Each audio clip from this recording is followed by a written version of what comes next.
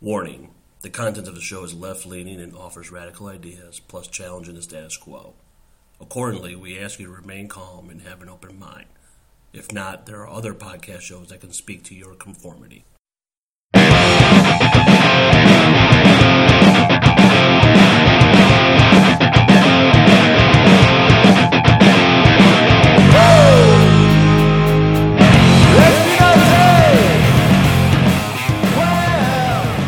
Hello, everyone. Welcome to Firebrand. I'm your host, AJ.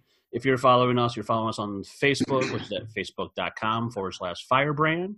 You're also probably following us on the Spotify as well as SoundCloud. And you will always hear every Tuesday each episode of our great guests. And today's one of our great guests. In fact, our guest is running for president for the Green Party.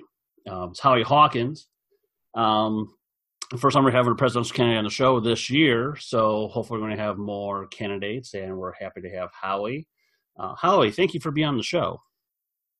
Well, thanks for having me. It's good to be here. So I'm just going to be a fan for a bit.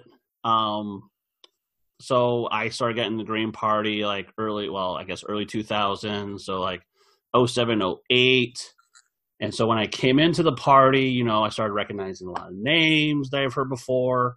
Prior to that, I voted for Ralph Nader, so I got to know the Green Party that way, but I actually got involved in the Green Party. I started hearing all these activists and organizers and political figures that are in the Green Party, and Howie's one of them. And in learning about Howie being the activist when it comes to anti-war, pro-worker movements, all the great things that Howie has done in various movements, whether it's New York where he's from or anywhere in the United States, is kind of like my introduction to Howie, as well as running for offices and everything. So that's why I'm a little bit of a fan right now that I get to have Howie on the show, but I really want to get to these issues. And so before we get to that, I just want to know why at this moment in time, Howie, that you decided to run for president under the Green Party. Well, I got asked by a lot of Greens around the country.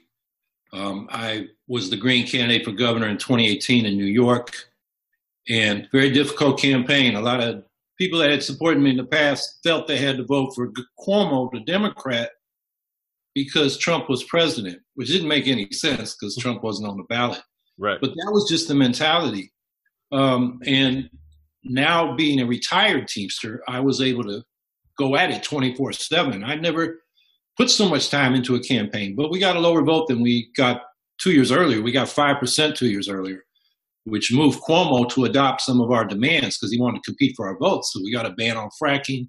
We got $15 minimum wage. We got paid family leave. So to decompress after that campaign, and also to make up for a cut in my pension, thanks to a change in federal law that allowed our multi-employer pension funds to be cut, so we don't get our full earned benefits. That was protected by the ERISA law, Employment Retirement Income Security Act of 1974. So, my pension was cut 20%. So the post office had a temporary job, $18 an hour plus overtime. I was working 12-hour shifts 7 days a week. So I just disappeared into the post office for 2 months, a week after the election until early January. And in the meantime, a bunch of people around the country said, we're going to do a Draft Howie movement. And they put together a campaign, and it was people I had enormous respect for, like the late Bruce Dixon, who was a friend, and we worked together on the rationale for independent politics and a mass-based membership party. That's in Atlanta, all the way across the country to Matt Gonzalez, who is the almost mayor of San Francisco. Yeah. Almost beat Gavin Newsom, who's now the governor of New York. So I had to look at it seriously. It still took me a few months to say, okay, let's do an exploratory committee, and a couple more months before I announced. That was May 28th. So basically, I was drafted, and I accepted because I respect these people. And I looked around, and I didn't see anybody running who was capable of running a serious national campaign. I've run 4 campaigns statewide in New York. I know what a large campaign needs, what you have to do. And the Green Party is too important to just let it flounder in this election. So I agreed to do it. And now that I'm into it, I'm working 24/7. Although everything changed with the coronavirus, instead of being out on the road, I'm now going back to the 19th century when they had front porch campaigns. Right. Instead of the newspaper men coming to me, which they weren't doing anyway, because we're the third party, we're going out on social media like this. Yeah. So we'll talk about coronavirus here in a second, but there is a new change in the game. And you just highlighted that, which is for people who may not know, anyone who's running for any political race, whether it's for governor, for president, or whatever, there's this thing called petitioning, which means you need to get X amount of signatures to get on the ballot. Now, for third parties, for people who may not know, it's pretty really, really hard anywhere in the United States to get any third party, whether it's green or libertarian or a socialist candidate, on these ballots. And we'll do a whole different show about election law because I won't get into the nuances of that. But the one thing I want to talk with you, Howie, is because of the crisis that we're in now, there's a little bit of that change in the game when it comes to petitioning. Now we're being asked not to see people door to door to get those signatures or go in those public square, public common area events to get signatures. What is the campaign doing in terms of gathering signatures state to state?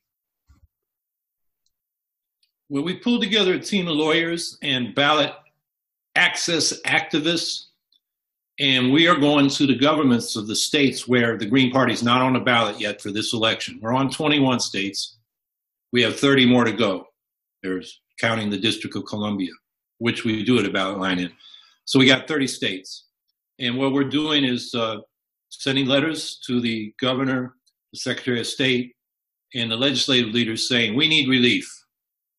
And our basic argument is in most of these states, we've been on the ballot for several presidential election cycles. So in the interest of fairness and full democracy, you should just put us on the ballot because we can't go out and physically get the signatures, which is a big job. I mean, we need about 1.5 million signatures to have enough to get past the scrutiny of all these states. And the numbers vary. 275 in Tennessee is easy, but Illinois, what are you, 15,000? Yeah. And you have 2 months to get them? Yeah. Or maybe 30,000. It's a lot. And and then you need about double that to be sure if, Democrats challenge the petition, which they often do.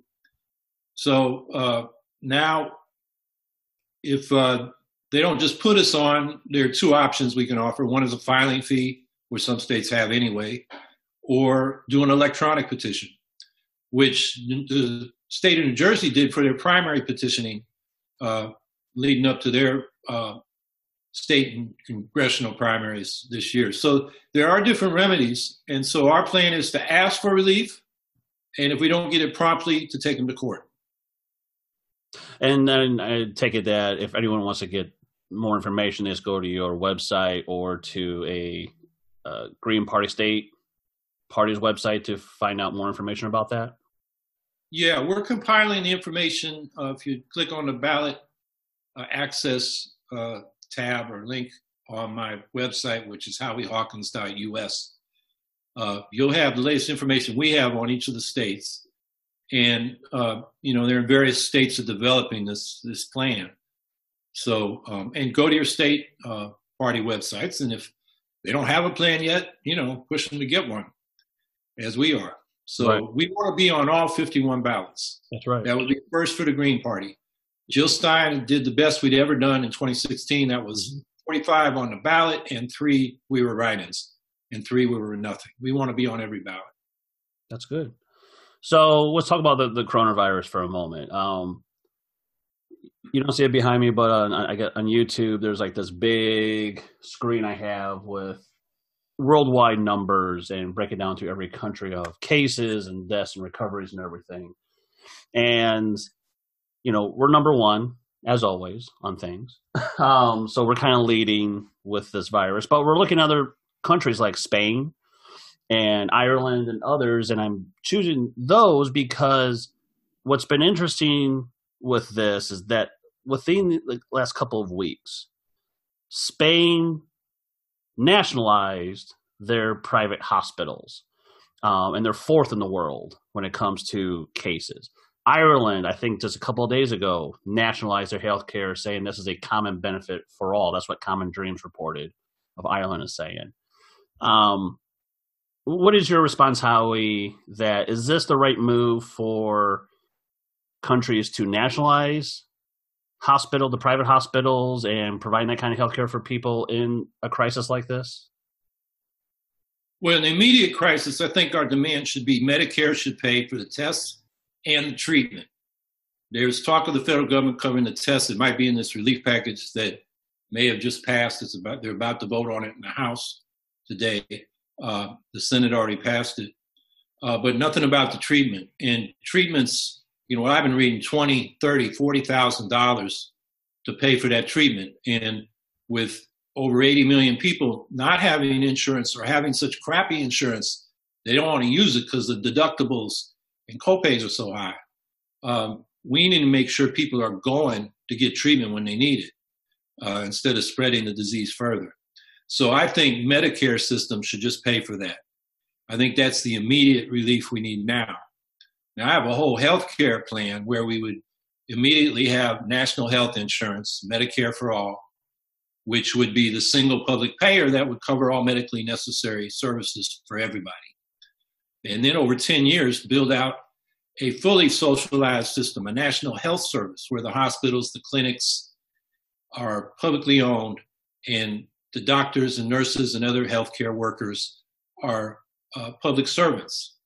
And it would be governed by a federation of locally elected boards. So we would make sure the healthcare resources are distributed fairly through our communities, that the services we want are covered, and that the costs are controlled, because instead of what we have now where they maximize their income as providers by running people through tests they don't need, and that's partly because of the insurance issue, but also they get more fees and more treatments and more tests.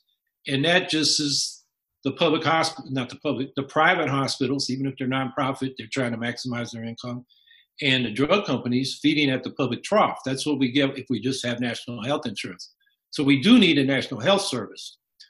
I don't want to do that under Trump. I would not want him to nationalize anything. This guy is a total incompetent. America first, my ass. He knew about this back in January. Yeah. People are dying because of this man.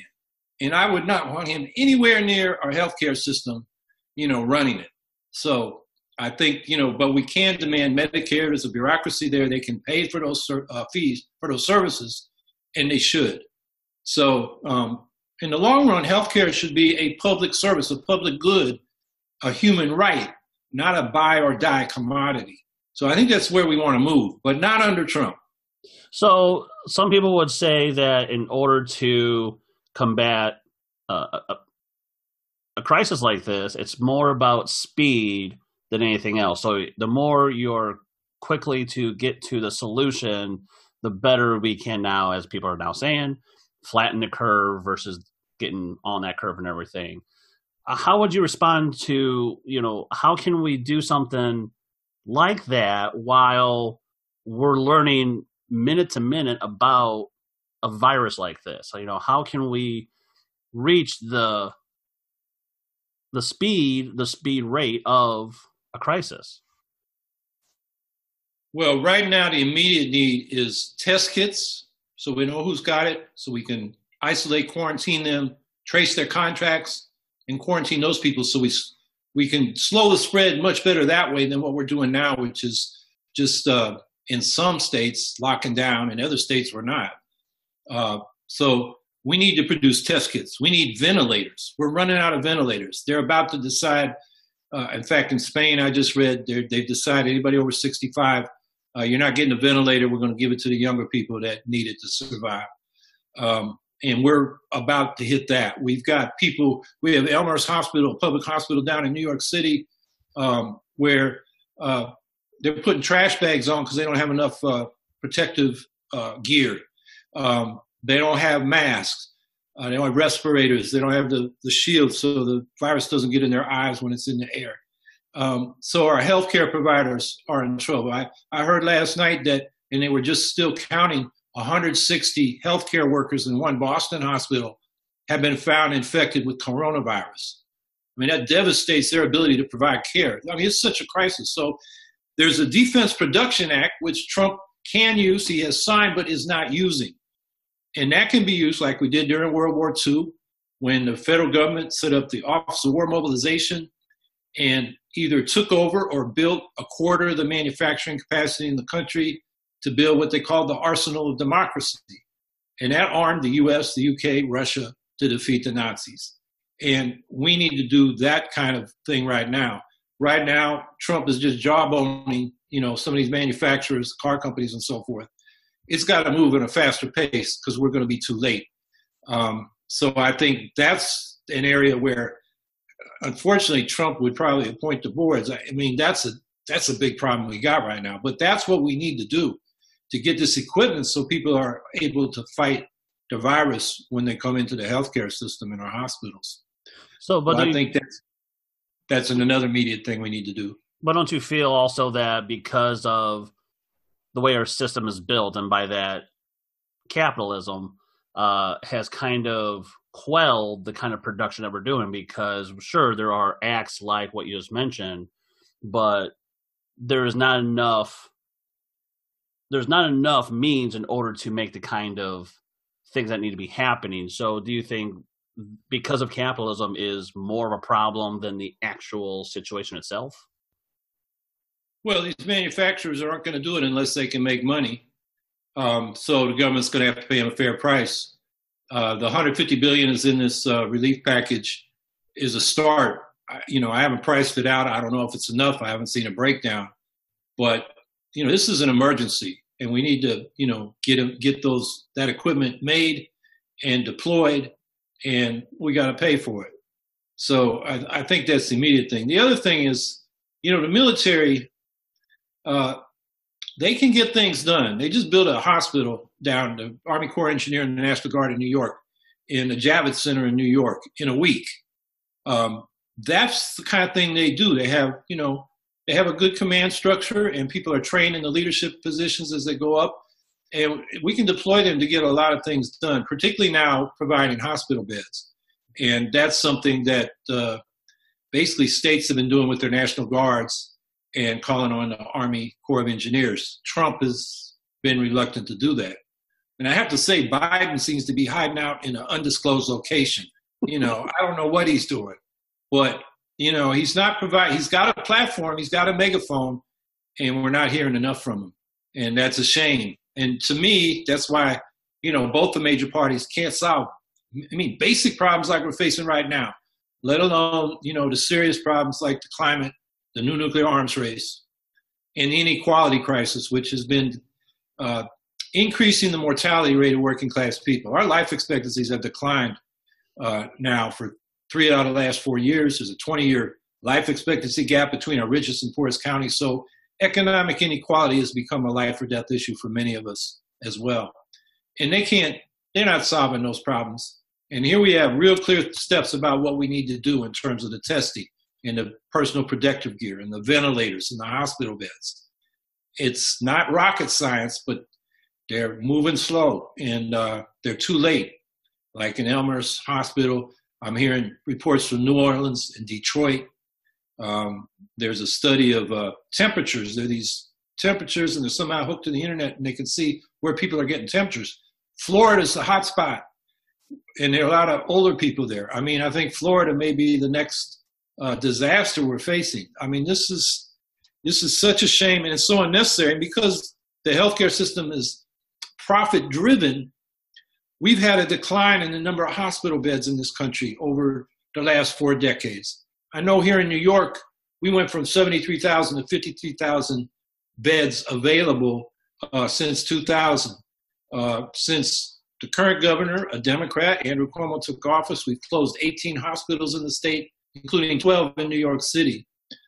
And a for-profit system doesn't look at capacity they might need in an emergency.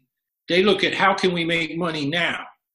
And so for them, what they call efficiency meant reducing the number of hospital beds in hospitals. And that's not the way to run health care, which, as I said, should be a public good and a human right. So we need to go to a nonprofit system that operates at cost for human need, not for profit.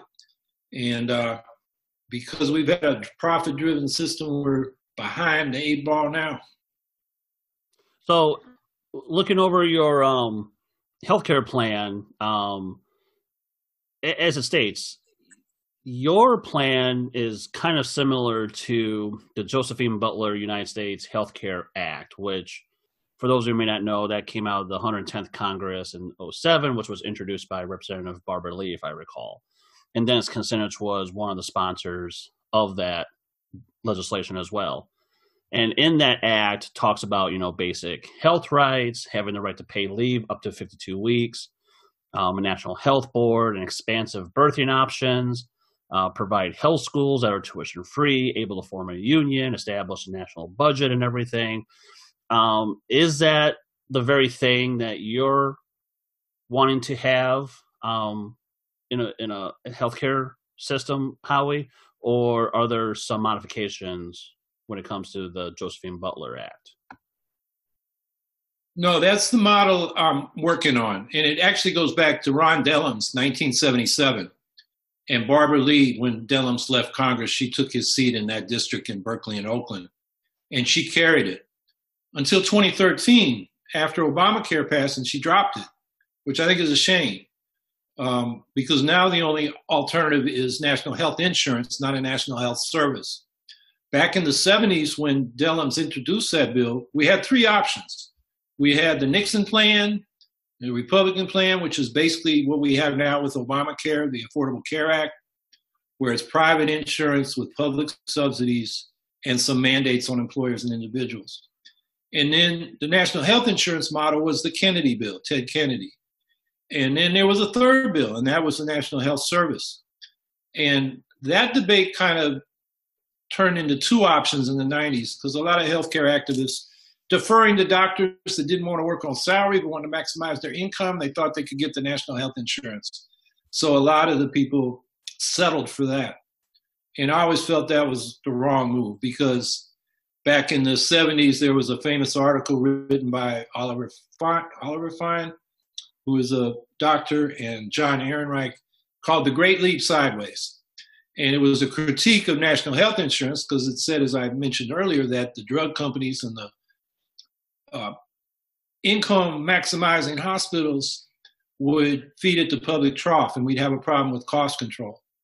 And plus, the thing that the Dellums bill that neither of the other 2 bills had, and this is the Josephine Butler United States Health Service Act, is we have locally elected health boards. It's 2/3 of the board is elected by the general public, 1/3 by the healthcare workers. And so you have democratic accountability. Now if Medicare, for example, doesn't cover all services, I'm on it now, and I want them to cover something. I have a foot problem that was covered by the Teamsters insurance I had, and then they dropped it. And apparently, I understand Medicare once covered it, and they don't anymore. Well, who do I go to change that? It's a very centralized bureaucracy. Whereas if we had local health boards, I could go to the local board in a public hearing and say, look, this is why this service should be covered. So I just think it's a much better system. If we're going to have public health care, it should be democratic, not just a top-down bureaucracy where, the professional elites will run it in their interest, not everybody's interest. So anyone who might hear that at the first hearing of that might be thinking automatically, okay, you're saying it's going to be less bureaucracy, but sure, I can go to a local health board, but that local health board may have to go higher up for something else. So even though it might eliminate some bureaucracy, but wouldn't this also create, or if not reinstate, more bureaucracy in that kind of system? Well, it's a democracy, not a bureaucracy where the bureaucrats make decisions. It's where the people make decisions. So first they elect their local reps. And then the local boards federate at the state level and elect a state board. And then the state boards federate at the national level and elect a national board. So it's like going to your member of Congress. They're one of 435 members of the House. But that's where you start. And if it's an issue, you organize campaigns, you get other members of Congress. It's a political process. But the point is, at least we have a voice and a vote. In Medicare, we don't have anything. No, for sure. For sure. And I think it's the same kind of argument like I heard when I was with the National Alliance Against Racist Political Repression in Chicago, when we were fighting for a community control police authority, because in Chicago there's an independent review board that is only appointed by the mayor, and it's mostly former officers, police officers, as well as members of the fraternal order of the police and everything. So when we were advocating for that, we heard criticisms like, why would, quote unquote, ordinary citizens make decisions about something like that?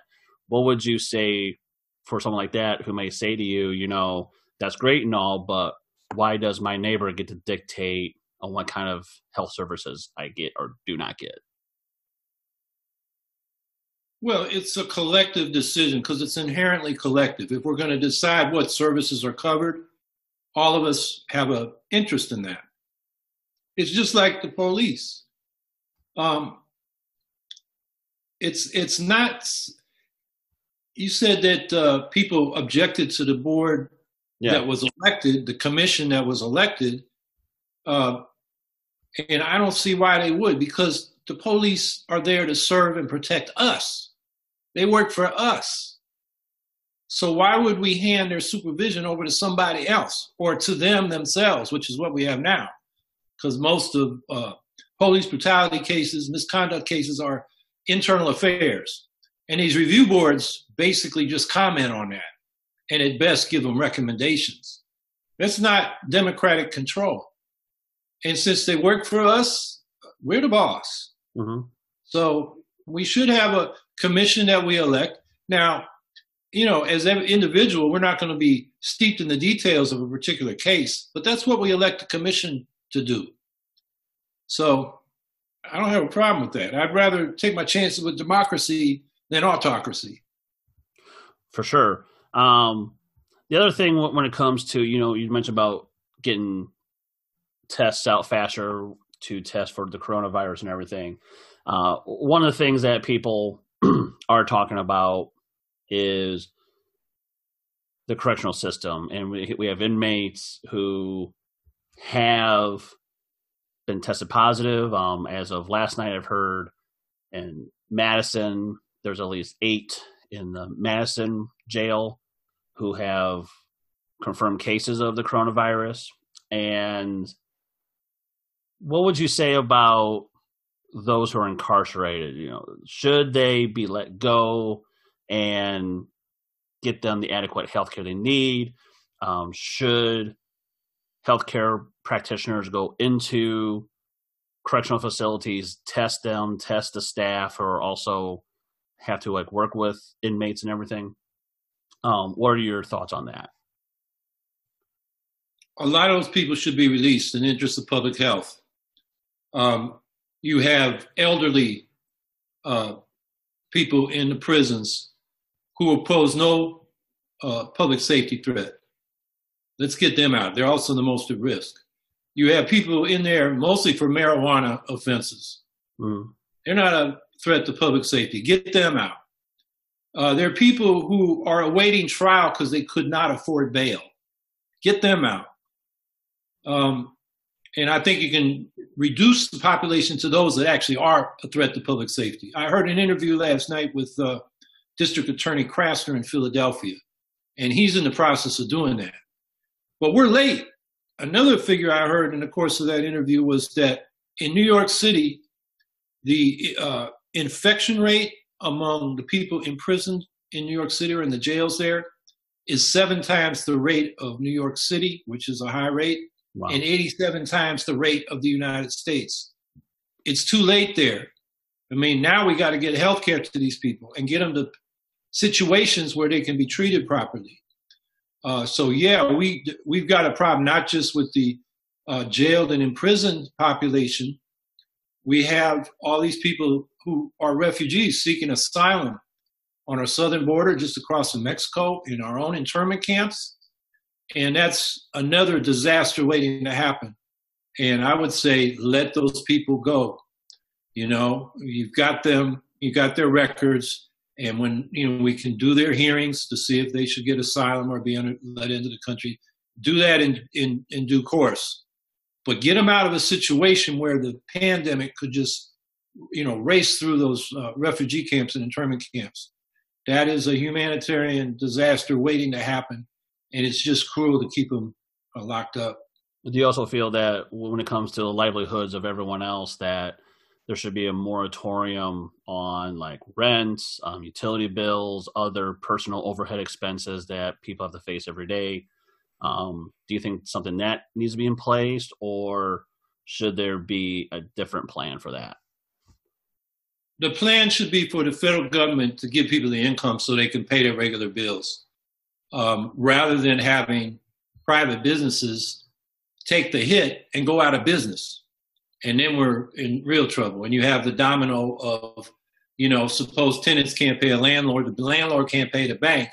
So the landlord goes out of business, the bank goes out of business, and the tenants may be in their home, but they're not getting serviced by a property manager. That's just, I don't think the best way to do it. And the problem with this relief package that's, about to pass or maybe just passed is that it's not enough. Right. The unemployment insurance expanded to cover more people and pay a little more, but it's still not going to cover a lot of people who weren't employed long enough to qualify. So you got to change that. And the bailout for big business does not require them to keep their payrolls. They're sort of urged to. Small business is required to. So there's $500 billion, as I recall, for big business, and they're pretty free to do what they want. And the Trump administration kind of decides who gets that, which is a big red flag for me. And then the small business part of the program, I think it was $435 billion, and it's loans, but if they keep their payroll, the loans are forgiven. That's the kind of thing we need to do. Denmark did that. It was like social insurance for workers and businesses. They just freeze the economy and pay the businesses to pay their workers and pay their overhead expenses, rent, utilities, debt service, the things that they got to pay every month, even if they're not in business. I think that's a better way to preserve the economy so that when we can go out and work again, it's ready to go.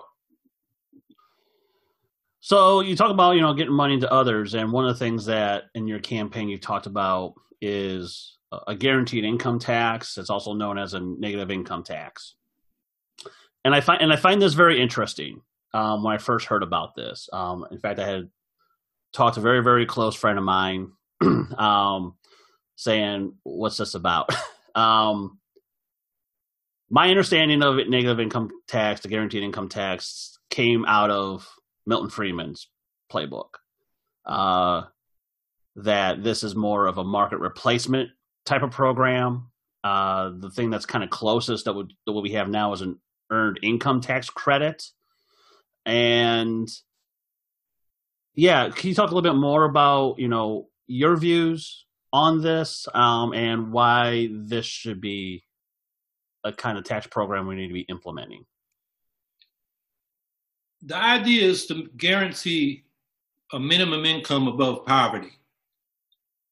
And Friedman came up with the idea of a negative income tax to provide some support as a substitute for, at that time, it was AFDC, Aid to Families with Dependent Children. And he said, just give people cash through the tax system, which I think is a good, efficient approach. The problem was he didn't want to give enough money to get them above poverty. Mm-hmm. But the civil rights movement picked up that idea with the March on Washington for Jobs and Freedom in 1963, the Freedom Budget they sent to Congress in 1966, and the Poor People's Campaign that Martin Luther King was organizing in 1968. And, people talk about how difficult it is to end poverty. It's not that difficult. Poor people are poor because they don't have enough money. And if everybody was guaranteed an income above poverty, they wouldn't all be poor anymore. Most of the poor people in this country work very hard. The problem is they aren't paid enough or they can't get enough hours. So just make sure everybody gets enough income. So people fill out their tax forms. If they're below the poverty line, the government sends them a check on a regular basis until their circumstances change and they're able to earn more than the poverty line and pay their fair share of taxes. So I just see that as and it's also much more efficient. The other idea that some people say is like, Andrew Yang was saying $1,000 for everybody every month. Why should Donald Trump and Warren Buffett and Bill Gates and Jeff Bezos get that? They don't need it. And so it's an expense we don't need. Whereas the people that need it get it through this negative income tax. So it's less costly to the public treasury, and it gets to those who need it. So I think it's a better program than a universal basic income, which is a grant that everybody gets, whether they're rich or poor. No, I agree with that. I think that is a lot better than universal basic income, because my argument for UBI is that for Yang's perspective, $1,000 for everyone. Well, $1,000 in Oakland, California is different than in Ladd, Illinois, because $1,000 could be a make or break difference depending where you live, when it comes to an actual living wage, But with negative income tax, it's not above the poverty line, even for a single individual adult. Well, right. But what threshold would you have for negative income tax? Because if I understood Friedman correctly, that there needs to be a certain threshold. He says about $40,000 or less. And then that will, and we do the math. So if someone makes $21,000 a year, the difference of the $40,000 would be $19,000. You take 50% of that person will receive $905,000, which is good for some, but I feel there's nothing else qualifying for that, let alone having a floor number. Or am I incorrect in that? Well, 40,000 in today's dollars is a lot different than in Milton Friedman's days. For sure. I mean, back then that would have put you in the top 10%, 5%, or 1% probably back in the early 60s. So, but the principle is you have a poverty line. Now, the poverty line we're using is out of date. It's based on a bare subsistence food budget in the late 50s that you're supposed to be able to live on for a few months. And they just multiplied that by 3, because back then food was about a third of an average household budget. It's very different today. Housing and healthcare have skyrocketed. Wages have stagnated. Food is a smaller portion of the budget. So the poverty line we've got is really below what people need to pay for the necessities. So we need to revise what that poverty line is. And, economists argue over that a lot, say around 150% of what it is now. But that would be your threshold. And of course, it varies whether you're an individual, a couple with 1 child, 2 child, 3 children, and so forth. So you have these different scales, just like you do when you fill out your taxes for the earned income tax credit. And so the point is, if you're below, the government sends you a biweekly or monthly check to bring you above the poverty line for that period until you're making more. And then, you're on the progressive tax scale, which, by the way, needs to be a lot more progressive. I mean, now there's just a few brackets and you start paying, I think the bottom bracket now is 10%. You pay that on your first dollar. That's a pretty big tax. That's almost as big as the payroll taxes, which everybody pays, at least if they're working over the table. So there's a lot we need to do with the tax system, make it more progressive and fair. So who would oversee this kind of money being divided out among community residents? Is this more on the human service department end of it or the Department of Treasury? Because the one thing I will agree on is the welfare system that we have today is almost more of a police state. In other words, that social service, human service is not what it was meant when Jane Addams and others who kind of pioneered social service. Today, it's more like, it's bureaucratic for one. And secondly, there are those who work in social service who kind of monitor and saying, oh, you're making too much. You have to go somewhere else. So that's the feeling I've always gotten when I had to work through that system, as well as being a social service practitioner myself, the way the system's set up. So how would this money be given out? Through Health and Human Services or more of the Treasury Department? Yeah, Treasury Department, Internal Revenue Service. You know, they send you your refund if you qualify for one when you submit your taxes. They're going to be the ones who send us our $1,200 checks that this relief package is going to give us for one time in April. So they're set up to do that, and they got your numbers right there, so they can do that. Now, that's one of the bureaucracies that has been short-staffed more and more. So like they're not doing the audits they used to, and a lot of wealthy people are getting away with a lot of tax liabilities they're not paying, and nobody's looking. So that would be the Internal Revenue Service. Now, the other human services, I mean, every state has its own way of administering, what's now temporary assistance to needy families, right, and other public benefit programs. And because they're always, all the states have to balance their budgets except one. I think it's Nebraska, but I'm not sure. And we have had, 50 years of neoliberal austerity. So the idea there is that the market works better than the public sector. And maybe for the distribution of consumer goods, it works pretty good, but not for a lot of things. So they put this into the system. So people who are qualified, like I can speak to New York. Here, if you're receiving temporary assistance to needy families, you have to be hunting for a job. And that's a full-time job because you've got to report, 20, requests for a job or, job applications a month. And for a lot of low-income people, they don't have a computer and access to the internet, so they got to go down to the welfare department, get online, or at the public library. That costs them public transportation. And then if they miss the deadline, even by a day, they're kicked off for a month, and it's a crisis. Right. And, that's a poor way to help people. So the human delivery of human services should be more based on what people need rather than the tight budget, some governor is imposing on the counties if the counties are the ones administering in that state. So I think the other thing I'll say is negative income tax is not a substitute for other programs. That's one thing Milton Friedman wanted to do. He just wanted to say, get rid of all these public assistance programs, we'll just have this negative income tax. Right.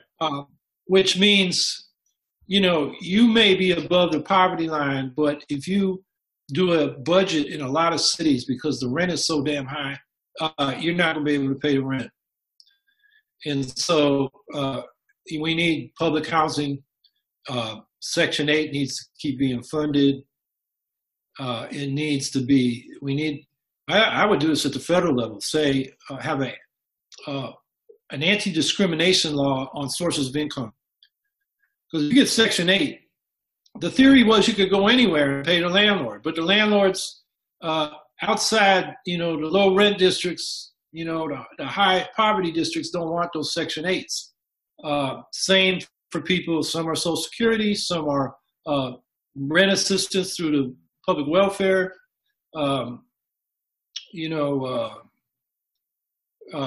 military pensions. I mean, a lot of sources of income get discriminated against. If you're just dependent on Social Security, some landlords, they don't see any more income, they don't want you. So we got to have a law against that. If you can afford it with the income you have, you should be able to get that apartment without discrimination. So let's now expand from the domestic now to the international stage. Besides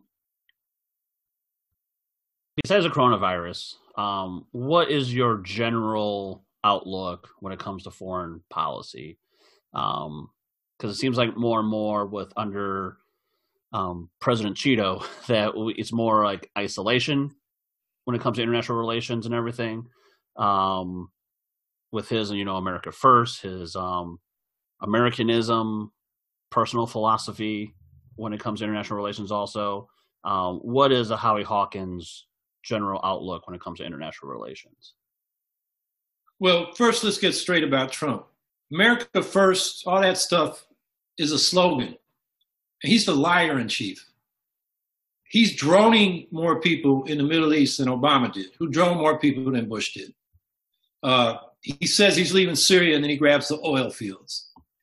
He's escalated our troop presence around Iran, including deploying a new tactical nuclear weapon in our warships during that recent crisis.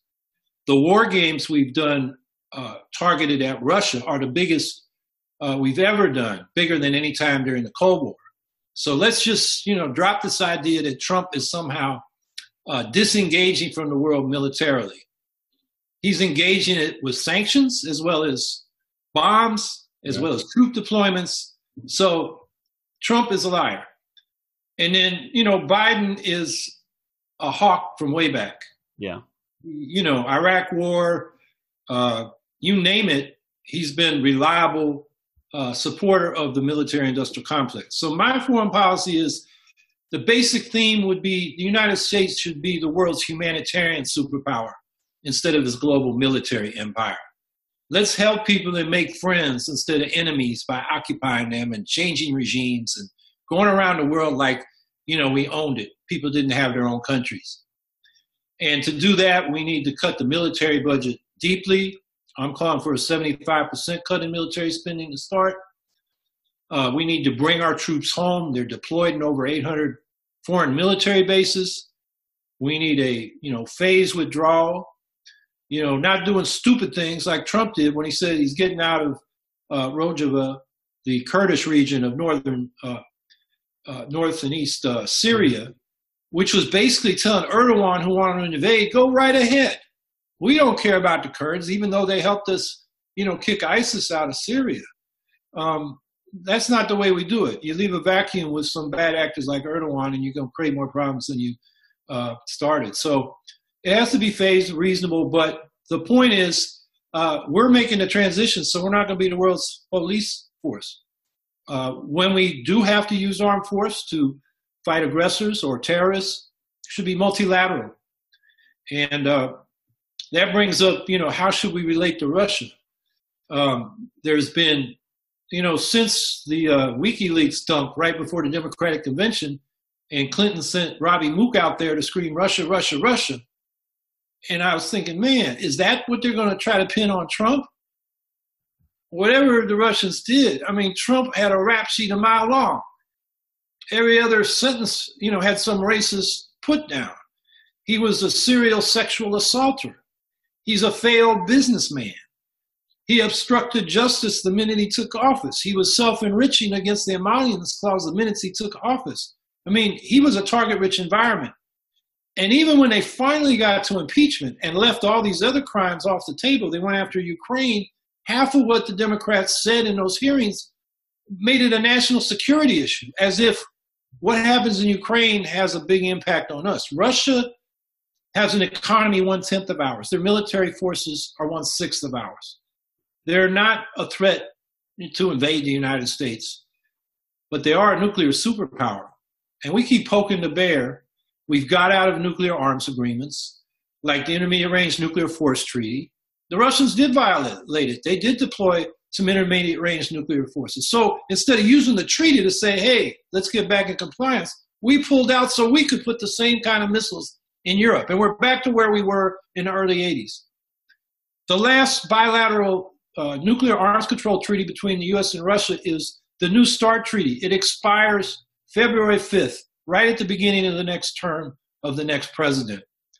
And Trump is not talking to Putin about that. Putin's ready to negotiate. Trump says we don't want that arms treaty. So we're in the middle of a new nuclear arms race, and we're doing provocative actions toward Russia. Now, I don't have anything good to say about the Putin government. They deny climate change. And you could, they're exploring for oil and gas in the Arctic. There's all kinds of problems with them, not to mention the way they treat their journalists and their political dissidents. But they're a nuclear power, and we got common problems, so we should be engaging them diplomatically about the climate issue, especially about this nuclear arms issue.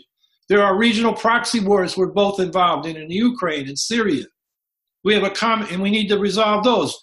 The U.S. is not diplomatically engaged in the negotiations, both in Syria and Ukraine, that Russia and in the case of Syria, Iran and Turkey are engaged in.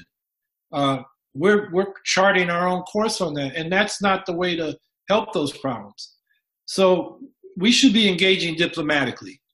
And I'm not saying it'll be easy, but it's sure a lot better than, provoking a war with Russia, which is what we seem to want to do. You look at the military doctrines that have been adopted by Obama and now Trump, and they pivoted from the Middle East to seeing China and Russia as great power rivalries instead of accepting a multipolar world and a multilateral world. So those are some of the themes and approaches I would take. So one of the things that I've always noticed over the years with many administrations in my life is there's always been negating the global South. And one of the things I have not heard from anyone is, what does a government like the United States do to mend any kind of relationship with Africa, with Latin America, Southeast Asia, because like in Africa in particular, you have like an African Union of nations there who are totally against what the United States is about, and rightfully so, as an imperialist country as the United States is, as well as Europe. So what can like a Hawkins administration do to kind of mend relationships with the global South? Well, we work with them as equal partners instead of dictating to them. So in Africa, the African Union had a plan for negotiations in the Libyan crisis. And we got permission, and the Russians and the Chinese abstained, so basically gave us permission to halt Gaddafi from going over to Benghazi and maybe doing harm to those people. That was what was approved. Instead, we had a whole bombing campaign to overthrow Gaddafi's government, and left the place a total mess. And now it's warring militias. It's a failed state, if there ever was one. And so the African Union was willing to set up negotiations. They were talking to both sides. They're in the same continent, and they were totally brushed aside by the U.S. and NATO. Mm-hmm. So right now, we've expanded the Africa Command to the point where we're taking command of militaries in those countries, and they become basically subordinate to us. And there's a lot of resentment in Africa for that. So I think, we treat them as an equal partner on military issues as well as development issues. And, I would say for the whole world, we need a Green New Deal. We need a global Green New Deal. And I would devote a major portion of that 75% cut in military spending to helping these countries, a lot of which are still developing the old, petrochemical and centralized power grid systems, mm-hmm. which are 19th century, and help them leap right into the 21st century future with solar and wind and smart digital grids that can accommodate the distributed production of energy from wind and sun. So, and then in Latin America, we got to stop overthrowing governments. Trying to in Venezuela. We did in Honduras. That was under Obama, 2009. Looks like we did it in Bolivia, where, the story was there'd be elections this May. But now that very right-wing government has said, because of coronavirus, we're going to postpone those elections indefinitely. I haven't heard any protests from the United States or any offer of help. Okay, if we need to physically social distance ourselves in Bolivia as well, let's help them set up a mail ballot system or something like that, which, by the way, we need to do in this country. And there was, I think it was 400 million to help with elections in this coronavirus period. But the election activists say that we need about $2 billion to really make sure the November election goes off in a way that people can vote without risking getting sick. So I'm sorry. Yeah. So, world's humanitarian superpower, it applies to the global South.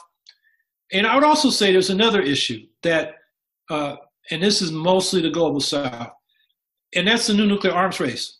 2 years ago, almost 3 years ago now, the 122 nations agreed to the text of a treaty on the prohibition of nuclear weapons. None of the nuclear powers participated. But the International Campaign for the Abolition of Nuclear Weapons got the Nobel Peace Prize for that. And people around the world know that, but not Americans don't. I find very few Americans even know that. Who got the Nobel Peace Prize? It was about nuclear weapons 2 years ago. The politicians, none of the presidential candidates talk about it, except Mike Gravel when he was in the race. He did talk about it, and, good for him. But, none of the major party candidates are talking about it. And that's an existential threat.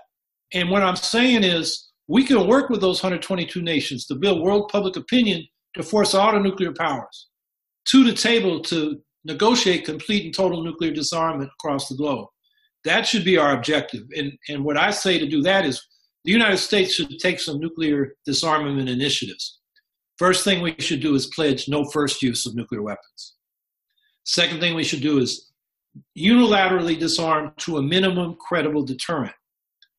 And once we've done that, that'll reduce the tension somewhat and show the world we're serious, and then go to the nuclear powers and get these 122 nations on our side to put pressure on those nuclear powers too. I think that's a path forward toward nuclear disarmament that the global South is very much interested in, because if we have a major nuclear exchange between major nuclear powers, they're going to starve to death from the nuclear winter that would result, just like everybody else who didn't get blown up or radiated in the first, exchange. So let's just take for a moment to say the general election's over with. Howie Hawkins wins the presidency, gets into the White House.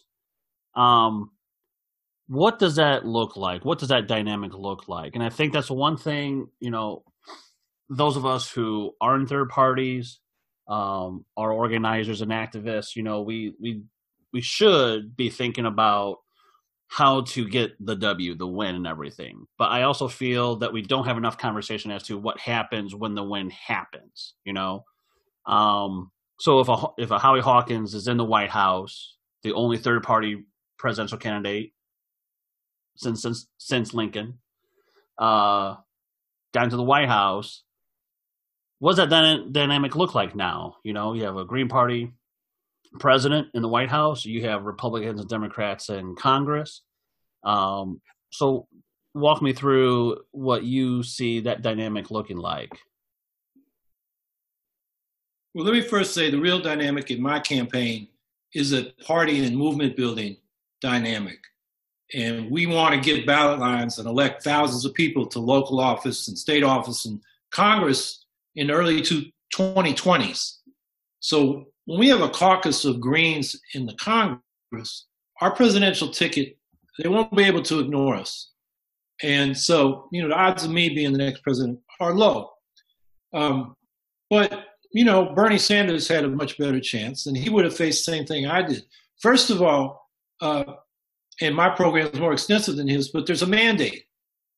There'd be a mandate for Medicare for all, at least, national health insurance, for a full-strength Green New Deal. And the fact that and Bernie, I think is a good analogy, won against the odds, would tell Congress, hey, the people want this, because the whole establishment was against it, and we still won. And if you know what's good for you, you go along with the program, because we can run candidates against you in the House in 2 years and in the Senate no more than 6 years. And I think that's the leverage. And then you mobilize the people to put pressure on Congress. I think that's the dynamic you want to set into place. But the reality is the odds of me being in that position are very low. But I know what position I'll be in, the high odds, and that is I'll be a civilian as part of the Green Party and the broader progressive social movements. And I think it's time for us to strategize mass, nonviolent, direct action to advance our demands. My model is Martin Luther King's Poor People's Campaign in 1968, which drew on some earlier things, the Marches on Washington, the March on Washington movement that A. Philip Randolph led, which he got from the bonus marchers in the Great Depression who wanted their World War I bonuses. Goes back to some marches on Washington for public works to put people to work in the 1890s. Coxey's army. But what King intended to do before he was assassinated was get a large group, a multiracial coalition of the poor, saying, we ain't moving, and they're on the mall until we get action from Congress. And from that base, doing all kinds of actions to force Congress to act. And we have demonstrations, and we have sometimes ritualized civil disobedience, and sometimes small groups doing more militant civil disobedience. But what we need is mass action, like we had during the anti-Vietnam War movement. Like we had critical mass during the civil rights movement. We had a mass movement against the war in Iraq. Unfortunately, the leadership of the peace movement decided after the war started, our best bet was to support reporting for duty John Kerry, who wanted to surge more than Bush got, said he could fight the war better than Bush. And they saw him as the lesser evil and I think confused the peace movement, disarmed it. I guess you can use that metaphor. And, and so what did they do? When Obama got elected, they were off the streets. Oh, we got a Democrat in there. And of course, Obama escalated. He made a big show of bringing some combat troops out of Iraq, even though he surged in Afghanistan. But he escalated special ops and drone strikes, which have alienated more and more people in the Middle East and created more terrorists than we've killed. And where's the peace movement? I mean, that's the movement we got to rebuild. And it's got to be, So what I'm saying is, if I'm not the president, I think, what I'll be trying to do is work with other people to, build mass movements that are making demands in a way that they cannot be ignored. And I'll also say that cannot be separated from electoral politics, because we can have mass movements, but if we don't have an independent electoral option on the ballot that supports those movements' demands, the Democrats are going to take us for granted. They figure they got our votes in their hip pocket, because what are we going to do? Vote for Republicans like Trump? No, the progressives are not going to do that. So we got to have our own option if we're going to have political leverage for our social movements. I think that's a good way to end. Howie, I want to thank you for being on the show. Much appreciated taking this time out. I know you're very busy with the campaign and everything. Where can people find you? The best place to go is howiehawkins.us. Put that in your search engine, www.howiehawkins.us. And there you can find more about what I'm saying. And if you want to get involved, how you can volunteer and contribute. So go there, and from there you can link to Facebook and Twitter and Instagram and all that social media. And as we said also earlier, if you want to get involved with the campaign, check Howie Hawkins out, his website, and also touch base with your state parties when it comes to the ballot access piece of it. Howie, again, thank you for coming on the show. Well, thanks for having me. You're listening to Firebrand. Like I said, every Tuesday, the show is going to be uploaded. You can check us out on facebook.com/Firebrand. Also, check us out on SoundCloud as well as Spotify. Looking forward to talking with you. And, everyone stay safe out there and keep fighting the good fight.